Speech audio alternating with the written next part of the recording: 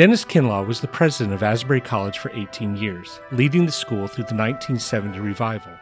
In 1983, he founded the Francis Asbury Society to promote the message of scriptural holiness. We hope you enjoy this message from Dr. Kinlaw.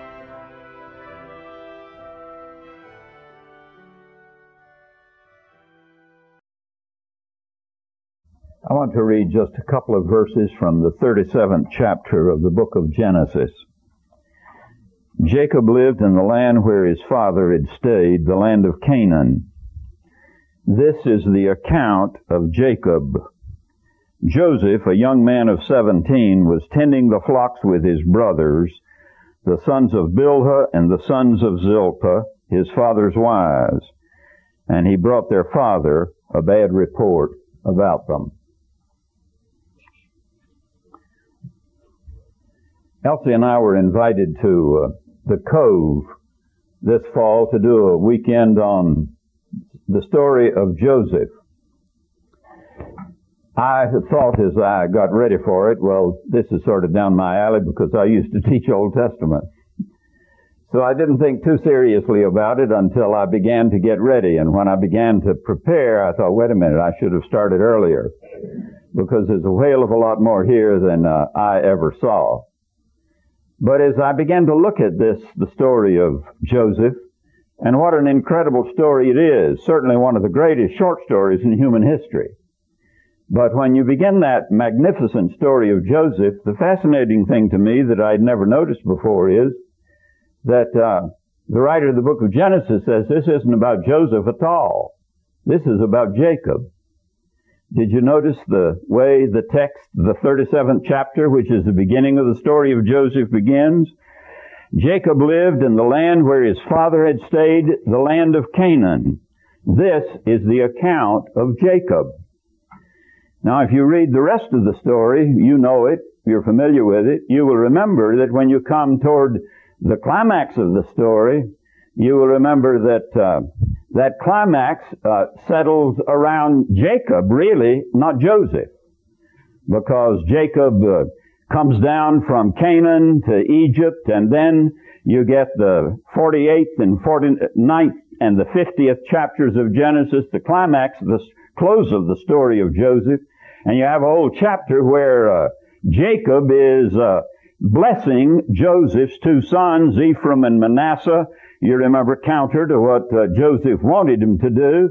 It's the story of Jacob blessing Joseph's progeny. Then you get the next chapter, and when you get into it, you get Jacob blessing his 12 sons. A whole chapter of Jacob.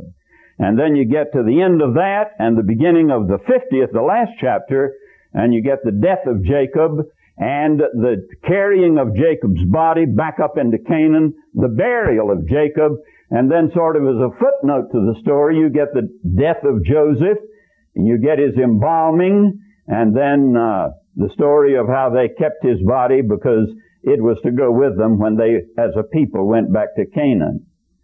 So it's fascinating to me. It's interesting that the Joseph story is a story of Jacob. And I decided everybody's story is in somebody else's story. Nobody's story ever stands alone. We are all involved in a story that's bigger than us, and there is where we find our significance. There we find our value. There we find our meaning. There we find our purpose. Now, as you think about that, you become aware that the real story is not about any of us anyway. The real story is the story about what God is doing in human history, and that we, as part of human history, if we are to have any significance, it is because we are a part of God's story. We are a part of the story that He's running through human history. It is the Christian story. Now, the significant thing is that is what the Scripture gives us. Genesis gives us the beginning of it, and Revelation gives us the close of it from the earthly perspective and the temporal perspective. Now, you know enough to know that that's in striking contrast to the view of history, the philosophy of history that you get among the Greeks. Because in that world, that ancient world, in the Greek mind, the world was eternal. It had no beginning and it had no end. And since it had no beginning and it had no end, what you have is eternal repetition. And if you wait long enough, there'll be a bunch of people called the FAS Society that meet in Wilmore, Kentucky, and people come from all sorts of places, and you'll be one of that crowd. If we just wait long enough, we'll all show up here together again. Because there is no purpose that runs through time. Their time is cyclical. You know, that reminds me of the view that unwittingly most people in America have, based on our theory of evolution. I'm not a scientist, but I can say this, that we treat evolution in such a way that there is no beginning that we can identify. So we don't know where we actually came from or what started it and how it began. And if we could ever find a beginning, there's no key in that to the end. And inevitably, there is also a loss of an end. But you see, the biblical story is it has a distinct beginning and it has a distinct end. And eschatology is a key part of the biblical faith, and when we lose that belief that there is going to be a culmination and that it will be in Jesus Christ, we have lost a vital part of the biblical faith. When you get to the book of Revelation, you will notice that we are told that the one who rules and reigns at the end is the one who is the beginning of the end. He is the Alpha and the Omega. And so, in Christ you get the beginning, and in Christ you get the end. He is the sovereign Lord of it all. Now, the thing I want to develop tonight, and I certainly am not a master of what I'm going to say, because I'm telling you where I am in my thinking, but it's speaking to me, and speaking to me very pointedly. And that is that there is a consonance between the beginning and the end. That there is an appropriate consonance between the beginning and the end, because you got the same person in the beginning that you have in the end. In the beginning was the Word, and the Word was with God. And all things were made by Him, so that you have Christ at the beginning, and then in the culmination every knee will bow and every tongue will confess, and time will find its climax in Him. So if it begins with Him and ends with Him, then there ought to be a consonance between the beginning and the end. Now, if that's true, then the book of Genesis has an application to me that is very significant, and I ought to read it very carefully. Because in that beginning, it's interesting how now we talk about DNA. Now, I don't know enough to even say anything except I heard this afternoon say there are some things that everybody has uniquely, that your DNA is different from anybody's else, and it is an indication of a long string back there.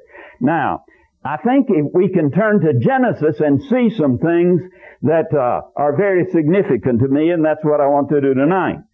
I'm convinced that in Genesis you can see the essence of what the biblical faith is, and see it in a way that people in our generation, our age, and our stage of Christian history need to look at very carefully, because so oftentimes we have looked at the New Testament in such a way that we have missed some of the richness of what is back here, and so we've lost something out of the biblical faith by simply thinking in terms of since Christ, A.D. Now you will notice that in the book of Genesis, it is centered around persons, and people is the name of the game. I wrote that on my computer the other day, and when I touched the thing, to get grammatical corrections, the computer wanted to correct me by telling me people is a plural name. People are the name of the game. But I want to hold to people is the name of the game. There's only one name of the game, and that is persons, because it begins with a person, it is persons who make it up, and it will end in a person.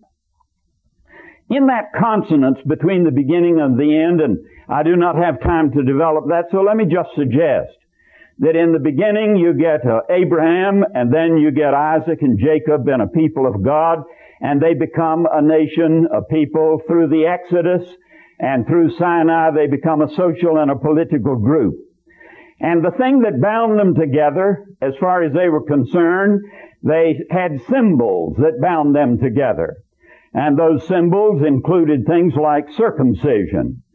A man could look at himself, knew that he had the mark of God on him. That mark was not just for him, it was for his family. Let me say, you'll notice that the religion of Scripture always is family religion. You remember that in the Old Testament, the central ceremony was the Passover. And the Passover was not a church service, and it was not a political event. The Passover was a family meal. And you sat with your father and your mother and maybe your grandfather, and you sat with your family as you celebrated who you were. So that the family is the basic unit biblically. So that the circumcision was a mark to identify that this family belongs to God, belongs to Yahweh, has a personal relationship with Him. This family is part of the chosen people, the people of God. You will remember that they had, after Moses, they had an altar where they made sacrifice. And they had a sacrificial system. They had a liturgy. They had a cult. They had a way of expressing their religion. And it was centered around the altar and the tabernacle. And the tabernacle meant the presence of God was with them. So that when they thought or spoke of circumcision, that was their ethnicity. They were Jews. They were Hebrews. They belonged to God. When they made their sacrifices, they were worshiping their God, and their sacrifices were a symbol, and it was done in relation to the tabernacle in which God dwelt. The tabernacle was the Old Testament expression of Emmanuel, God with us. Now you go to the book of Revelation, and when you get to the book of Revelation, you will find that it's very careful to tell us that there is no tabernacle there. There is no temple there. Because you see now, the day of the symbol is past and the reality has fully come. And you don't need the symbols when you have the immediacies there, when you have the realizations there. And so there is no temple, there is no altar, there is no sacrificial system, there are none of these symbols. You are with God. In fact, the incredible thing is, we are told that we'll be sitting in the throne of God with the Lamb of God and with the Father. Now, the immediacy is there, and the day for the symbols is past. But Revelation is described in terms of that beginning that's there. Now, I've come to love the book of Genesis from this point of view, because it tells us about the world before they had any symbols. And since it tells us about the world before they had any symbols, there is a sense in only exception is circumcision, which came, you'll remember, with Abraham, but it came late in his life.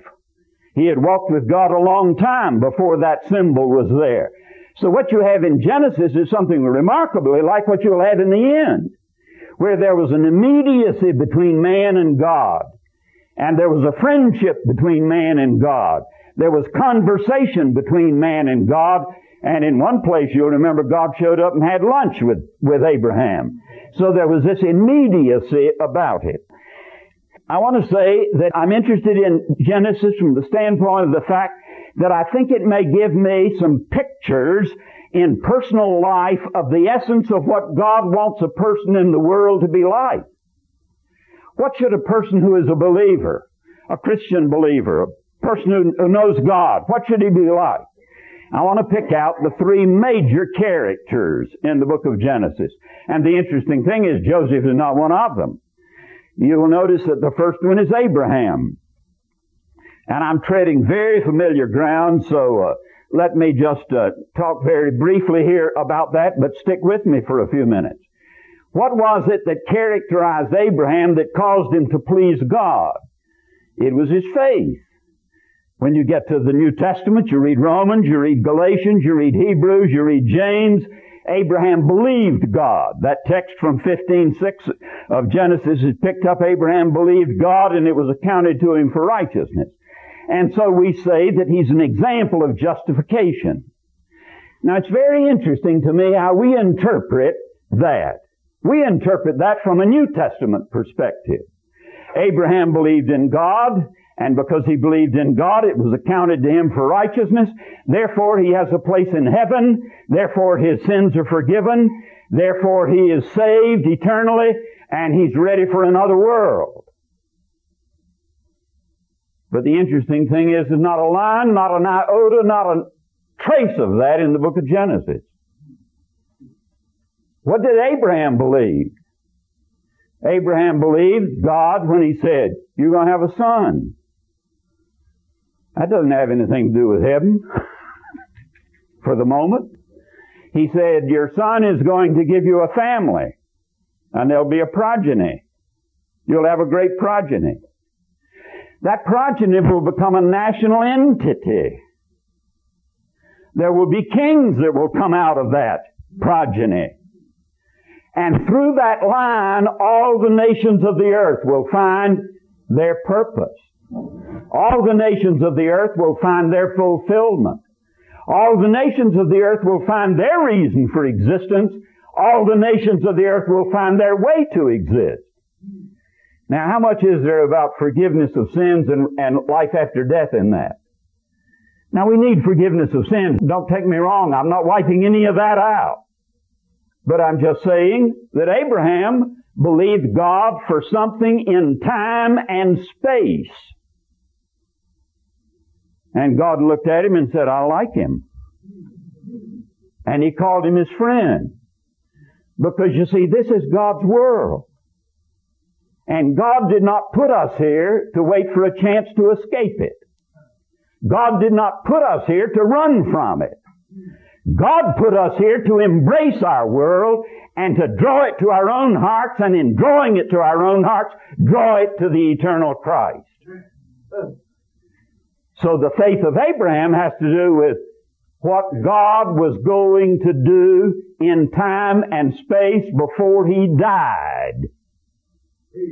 And what he was going to do out of what he did in time and space before he died, through what God did before he died in time and space. And so Abraham said, yeah, one of these days, this country is going to belong to my descendants.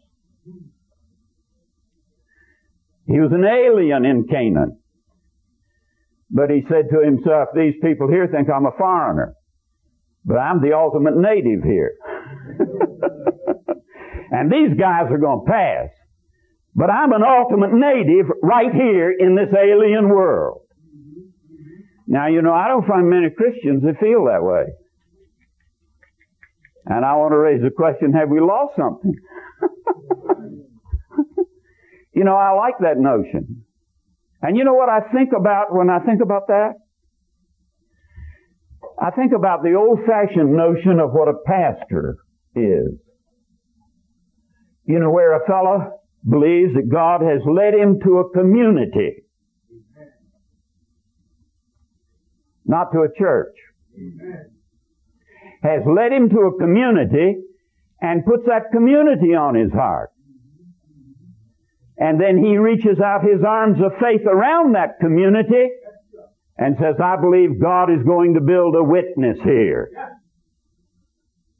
And he embraces time and space and claims it, saying, not I'm going to do it. Be very careful here. There's no human works in this. And it's not what I'm going to do. I believe God's going to do something around here, and I'm going to be present when he does it. Now that fits something in the Old Testament which I've never heard developed adequately for me. I'm sure it has been, but I've never heard it. And that is the emphasis in the Old Testament on wait. They that wait upon the Lord shall renew their strength. And if you'll go through the Old Testament, you will find that the verb wait occurs again and again, and it's one of the great words of the Old Testament. And it's interesting that the Hebrew word for hope is the noun of the verb to wait. So how was a Hebrew to wait upon the Lord? He was to wait in hope. Not that things were going to get worse, but that God was going to do something, and it was going to be better. Now, this is not blind, superficial optimism. This is faith in the living God. This is God's world, and he wants to do something in it. Now, you know, I notice that the great Christians, the ones that impress me the most, have lived that way. You know, you'll forgive me for this, but I love the name Asbury, Francis Asbury. Because you know what he did? He rode all over the eastern part of the United States. Why? He believed God was going to claim it. And it's a rather remarkable story what God has done in human history. We may throw it all away, but it's an incredible story. And Francis Asbury died on the road claiming the United States for God. Now, I've had an association with OMS for years, much to my benefit. But thing fascinated me about the founding events of OMS and the origins of it.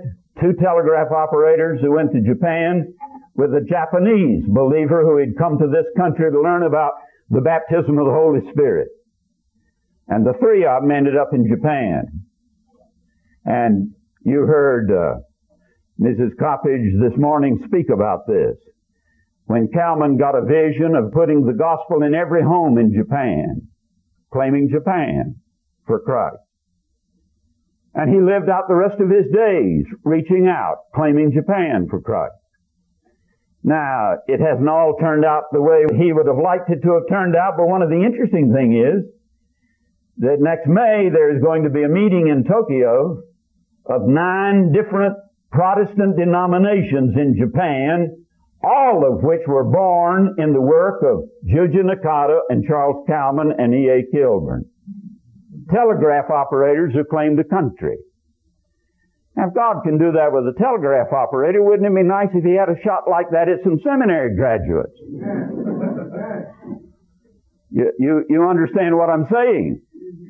I have a suspicion that sometimes the more we know, the more education we get, the less we have the faith to grasp our day for God and for our world. But these guys did. And I think God looked at Charles Kalman and said, you know, he reminds me of Abraham. I think he looked at Francis Asbury and said, he reminds me of Abraham. I think he looked at William Carey, who put his arms around India. And what God did in William Carey's life, incredible story. You can keep going through. David Livingstone put his arms around the continent for God. Now I want to know, do you have your arms around anything? And I don't want you to get off the spot. I want to keep you on the spot. Because God is looking for people who, they'll say, yes, I believe that Jesus is the eternal Son of God. He died on the cross to save me from my sins. I'm grateful for this. But what God is looking for is somebody who will save some of His world for Him. No, let me say something else. I like the fact that God didn't start with Abraham until he was only 3 years younger than I am.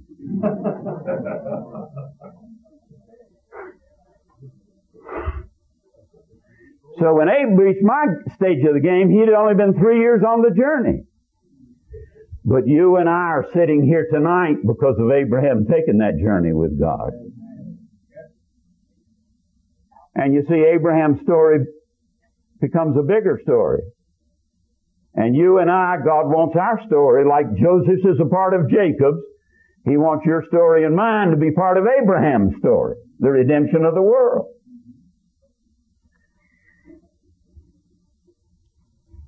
Now, do you believe? Are you a believer? I'm not talking about some abstract truth, theological truth, orthodox as can be. We need that. I want to know what you believe that God wants to do in your life. Now, the only way you can believe is to get close enough to Him for Him to tell you. And it means that you've got to have a personal relationship with Him enough that you feel in here something that says, this is what He put me here for, and I must claim it for Him. And so, that's Abraham. Now, that is a man who believed. Now, the second person is Jacob. Now, I think there is something for us to see in Jacob that we need to see very clearly. And it fits the New Testament. But I think sometimes we spiritualize the New Testament and miss it. Now, you know that Jacob, when he was born a twin grasping his brother's heel. because the one that was born first got a double inheritance. And so when they saw this infant boy grasping his brother's heel as if he wanted to pull him back into the womb and get out ahead of him, they called him Grasper. That was his name. Supplanter. He wanted what the other guy had. And you find that graspy character in Jacob through most of his life. You will remember that he joined in. I remember Mark Tannenbaum saying, when you see an evil and you keep silent about it, you become part of it. And so Jacob saw his mother's evil and he became part of it.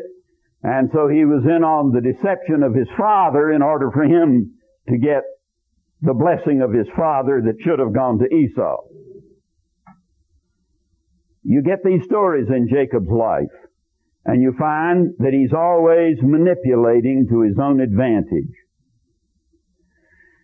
I've come to the place where I've decided that Jacob is probably the supreme example in Scripture of a sinner. That the essence of sin is in that you want to center things around yourself. And you want to take care of number one.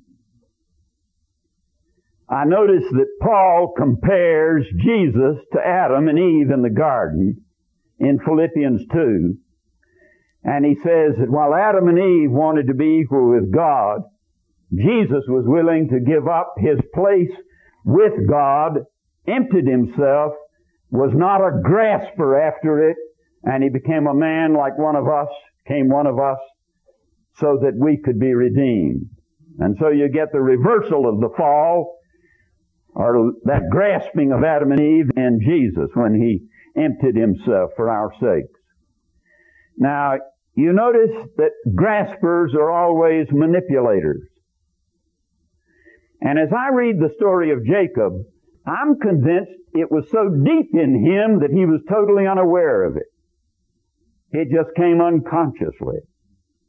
You remember he'd spent his, 21 years or so with his relatives in the North Country with Laban, and now he's headed back home because God's told him to go back home.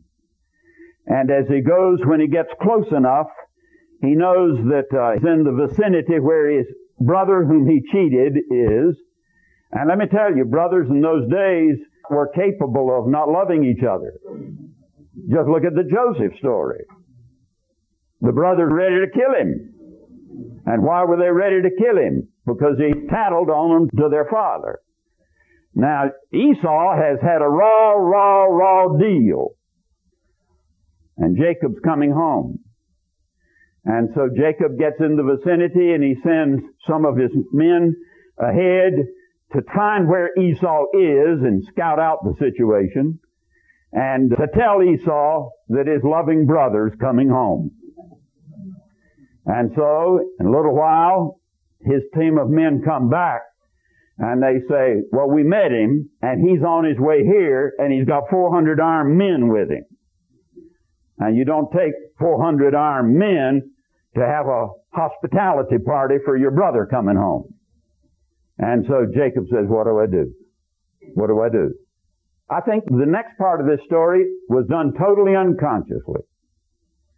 You remember he took his possessions, and the Old Testament spells them out.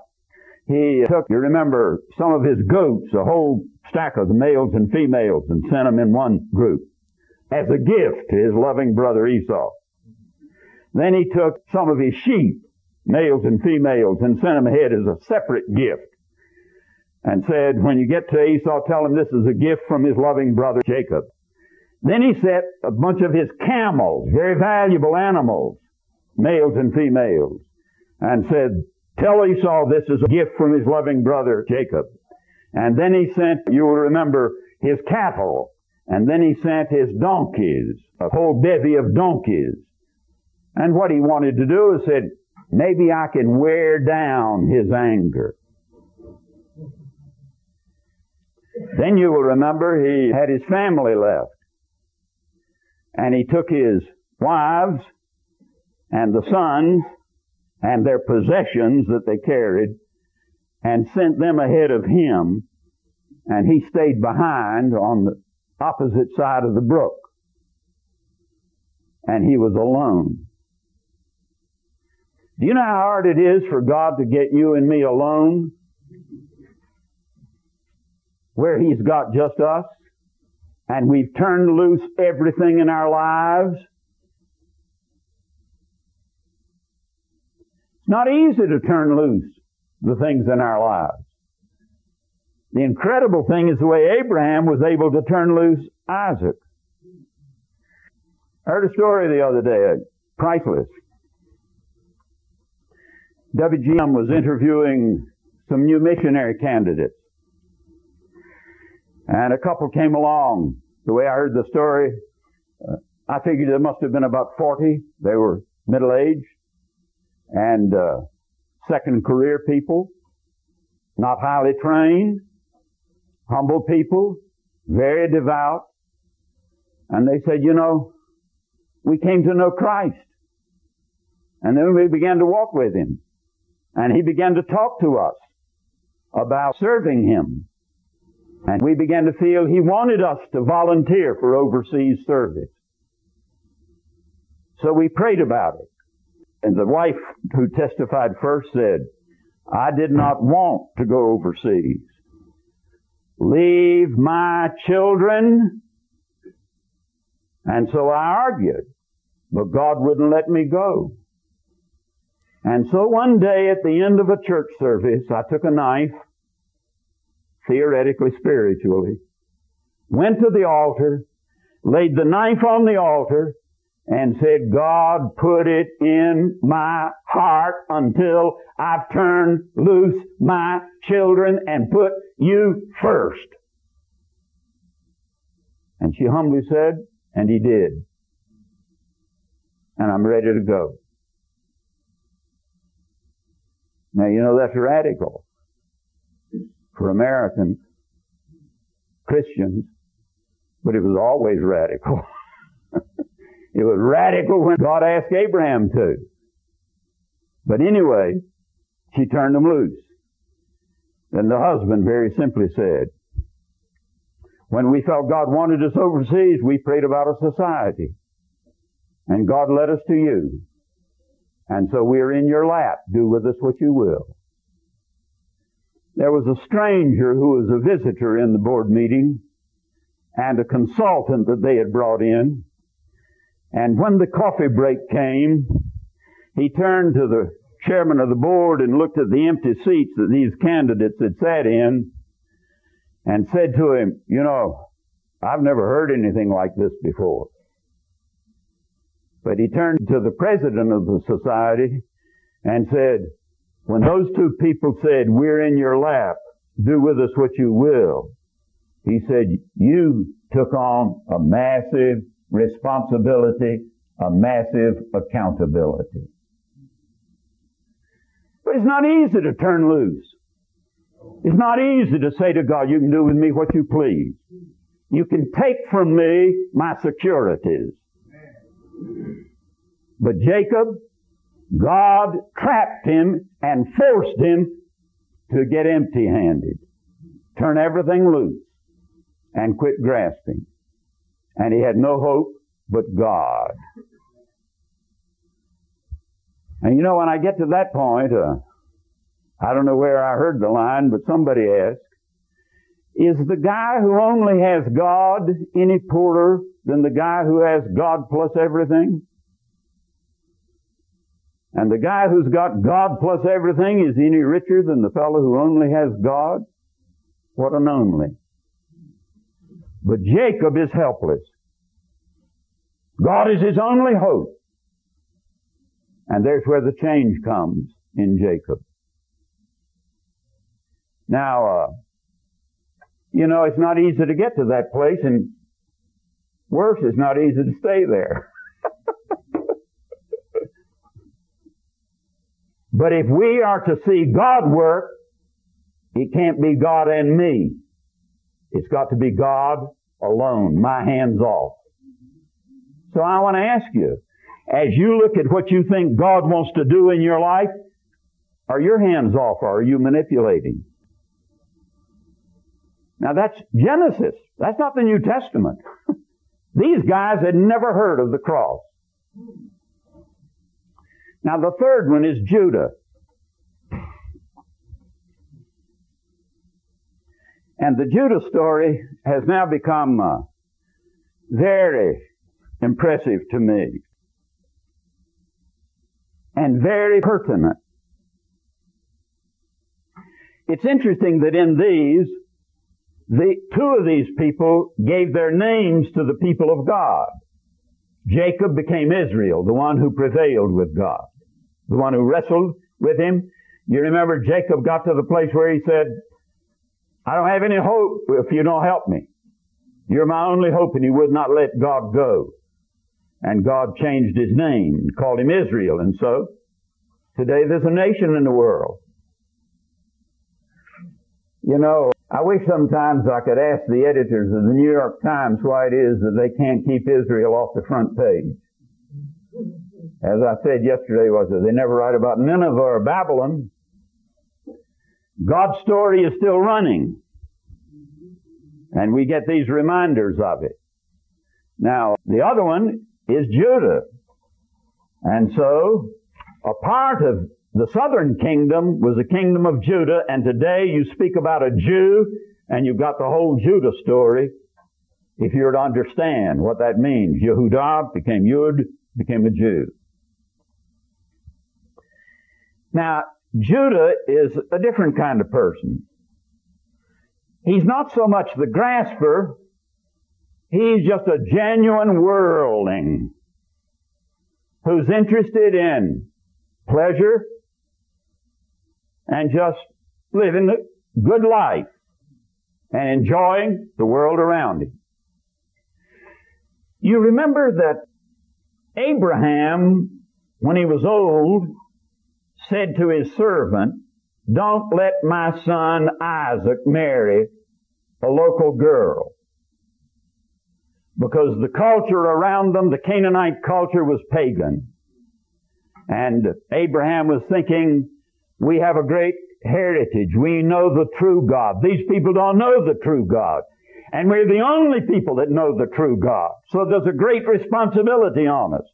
Do not let my son marry a Canaanite girl, because she may corrupt his faith, like Solomon's wives corrupted his. And so Abram said to his servant, you go back to my home country and get a wife for my son from the family. You will remember that Rachel said, I'm not willing to let Jacob marry one of these Canaanite girls, so send him back to our family in the north to get a wife for him. And Isaac said, I concur. Because you see, they were the inheritors of a faith. The faith. The story. And it could have disappeared from mankind. And so Abraham and now Isaac, they are trying to preserve that faith. Judah didn't care a flip about that faith. So what did he do? He went down to live with the Canaanites. And when he got down there, he saw a good-looking girl, and so he married her. And they lived with the Canaanites. And they became part of the Canaanite culture. And then, when his son was old enough, he married his son to a Canaanite. And it is very easy to see the biblical faith just disappearing in a pagan culture. And while he's living this way, it's sheep shearing time. Sheep shearing time was like county fair used to be. And so everybody came to town, and everybody came for a good time. And you remember that Judah had a daughter-in-law that he had given to his first son. He died. Gave her to the second son. He died. And Judah said, something ill-fated about her. I'm surely not going to give her to my third son. And that was counter to all that was right in that culture. He owed her a son, by one of his sons. So he was disingenuous. He didn't say, I'll never give my son to you. He just said, you go live with your father for a while, and my son gets older, we'll take care of that. He was a good game player. Not a serious note in him that I can find.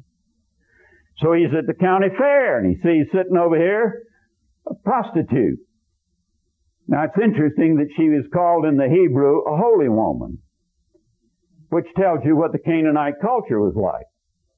The religious women, the holy women, were prostitutes. That's the way you worship Canaanite gods. And so he went in and had a religious experience with Canaanite prostitutes. And she said, what are you going to pay me now? So he gave her, you remember, his staff and his ring, his seal, and then he went on his way, turned to one of his servants and said, now go back and find that holy woman at the crossroads and get my staff and my seal. And when he went back, they said, there's been no holy woman around here, because he had committed incest with his daughter-in-law.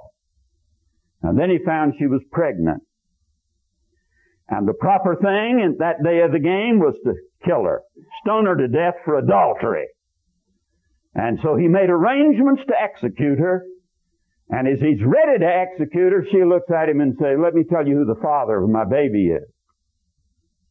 And she pointed her finger at him the way Nathan pointed his finger at David and said, you are the father of my child. And for the first time, you get an indication of a change in Judah. And Judah says, she's more righteous than I am. And he went home. He went back to Jacob. He went back to his father. Then you remember how they went down to Egypt to get food. Reuben, the oldest son, was the spokesman. But when they come back with the food and need to go again, and Joseph has said, I will not receive you if you don't bring your younger brother. It's not Reuben who speaks, because Reuben has already committed adultery with one of his father's wives. This is a great world, isn't it? It's remarkably pertinent and remarkably like today, isn't it? And so Reuben's no longer the leader. And it's Judah now who has to plead with his father. Give us Benjamin and let us go get the grain. And the father says, I've lost my special son Joseph. Now you're going to take my other favorite away, and I'll never see him again, and you'll bring my gray hairs down to the grave.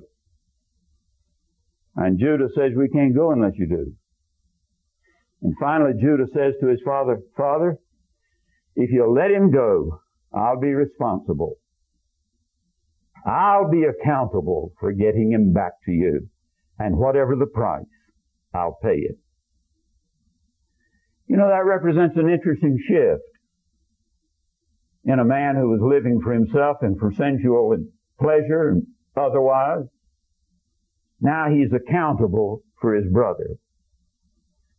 And when he gets down, you remember, to Joseph, they give them the grain, but Joseph has his divining cup put in Benjamin's sack. And then they travel about a day's journey, and Joseph sends his servants after them and accuses them of stealing Joseph's divining cup. And they say, oh no, can't be. Crisis. And they make it pell-mell back to Joseph. And who's the spokesman? Is Judah.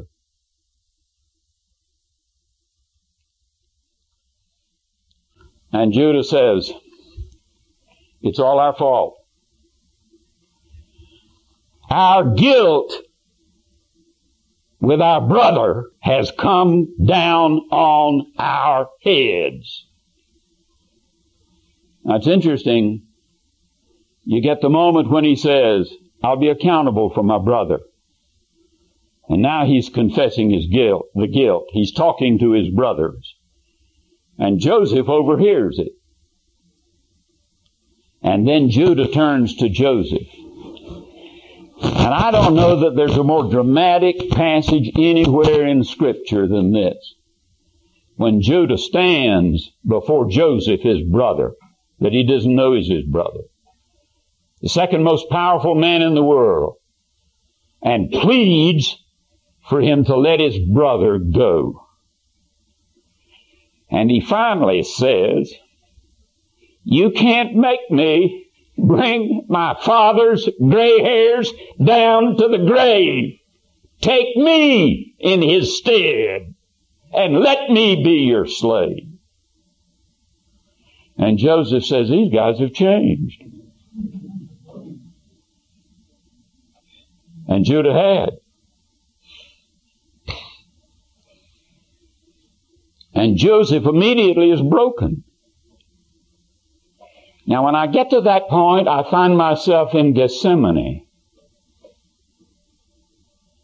And I hear Jesus praying.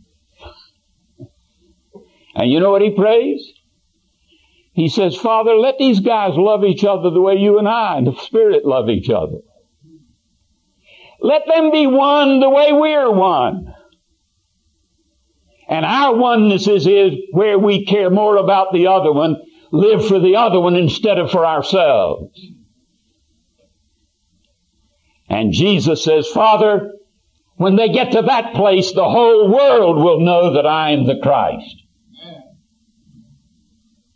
You know, one of the great tragedies of human history is the way the ecumenical movement interpreted that.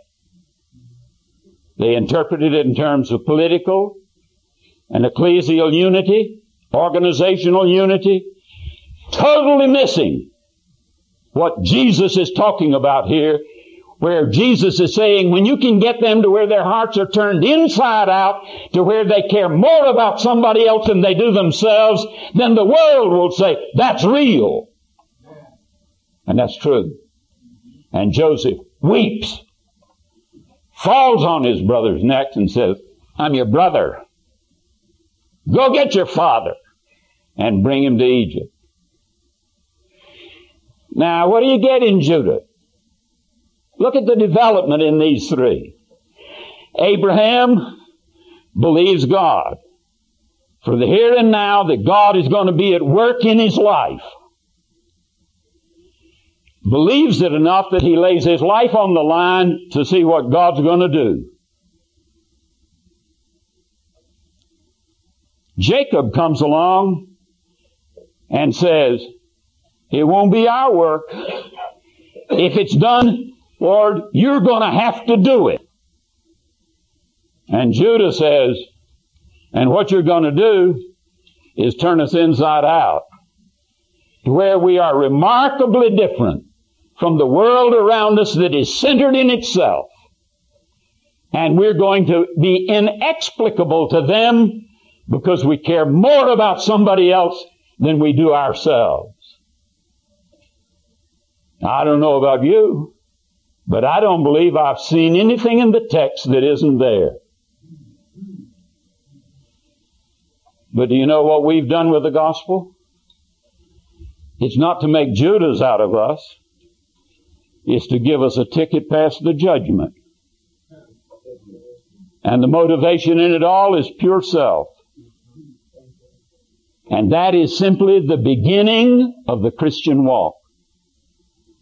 You see, what you've got permeating Genesis is the demand for what Wesley called Christian perfection. Perfect love. Where God is supreme. You know the difference between what we do and what He does. You glory in what He does. And you release Him to work in your life and keep your hands off of it. And then He's free to work. Some of you have heard me do this, but that has explained to me the story of Moses at the rock. You remember when it kept him out of Canaan? He struck the rock and said to the people, "Do we have to bring water out of this rock for you?" And God said, "Moses, I'll give the people water, but you're going to miss Canaan. Because there's no we in this story." There's no we in this story. God said, it's all I. And when I am central, then you'll find your fulfillment. Now I want to ask you, what does God want to do with you where you are? Are you where you're supposed to be? I turned to one guy here this week and said, are you where you belong to be? And he blinked for a moment and said, well, for now. I said, that's all you'll ever know. You can only know now where you belong. But are you where you belong? He said, I think I am. I didn't go to the next question, well, what's God got you there for? But He's got every one of us where we are for a purpose. And as part of His world, He wants us to embrace and claim for Him. And then be an instrument through which He can move. Clean and pure where we're not contaminating it with our hands on it. We're clean and He can flow through and He can do what He needs to do. And we find that He starts with us. And what He does is He turns us inside out. And somebody else becomes more important to us than we are to ourselves. That's God-likeness. And that's what He wants to do with us. Now, that's what I felt I should share tonight. I'd like to know if you've gotten to the beginning book. There are further developments later in Scripture, but here's where the Bible begins. And it's the essence of everything God ever wants, I think, out of you and me. Are you there? I thought we've heard some remarkable truth during our time together, remarkable messages. I thought tonight we ought to end up together praying together. And let me tell you what I'd like to suggest. It may be that God's dealing with you about something special. And you need somebody, some individual, somebody to pray with you. There are people in this crowd who'd be glad to pray with you about specifics. Then you may find that if you ask somebody to pray with you, the person you ask may want you to pray with him or her about something specific. But if that's so, then two of you get together. But otherwise, I'd like for us to do it the way God does it. 3 at a time. And let 3 people meet and pray together, share together, and pray in terms of what does God want to do with me where I am in His world. He loves His world and He wants to redeem it. Pray about, are our hands off to where if anything happens, it'll be clear who it is that does it. We will not have influenced it except to open the door for it through us. And then, last of all, whatever we are people who've had His love perfected in our hearts, where the biggest thing in our lives is not ourselves. It's others, those for whom Christ died, and we live for somebody beyond ourselves and find our fulfillment in that sacrifice of self. Let's bow our heads together for a moment. Father, we are pricelessly rich in that You have given to us Your Word.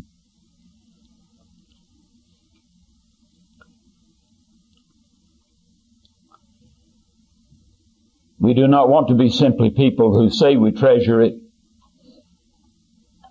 We want it to become living truth within our hearts.